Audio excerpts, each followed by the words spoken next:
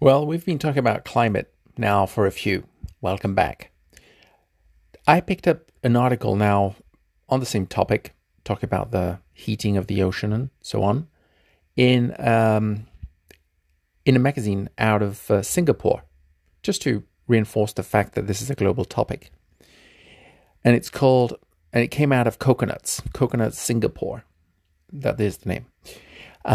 Thank El Niño for the heat wave. Singapore's climate science advocate explains the blazing heat. And this came out May 15th.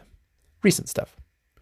With temperatures rising up to 37 degrees Celsius, the highest in 40 years, according to a post by the National Environmental Agency, the heat wave has caused many Singaporeans to retreat into aircon rooms.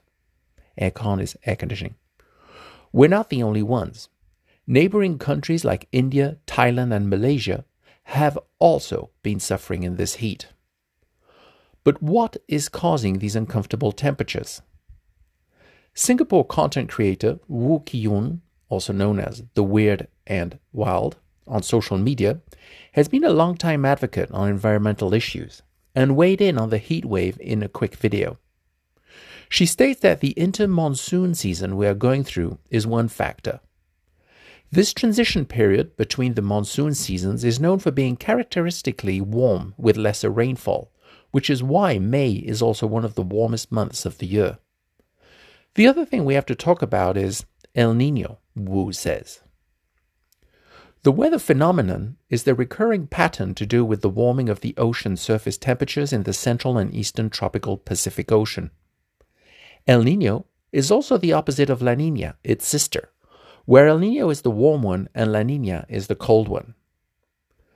The phenomenon occurs on average every 2 to 7 years, and episodes usually last 9 to 12 months.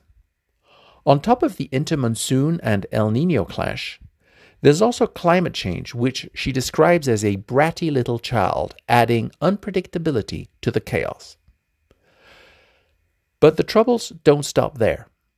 Wu also brought up the urban heat island effect, which according to Wu are areas with dense clusters of buildings that are much hotter than less dense parts of Singapore and goes up to 4.3 times that. The combination of all three factors just make things a little sweatier in already sunny Singapore. With El Niño set to last a few months, Wu also advised her followers to keep hydrated, keep your plants and pets cool, take care of the vulnerable in the community, and maybe end the burning of fossil fuels.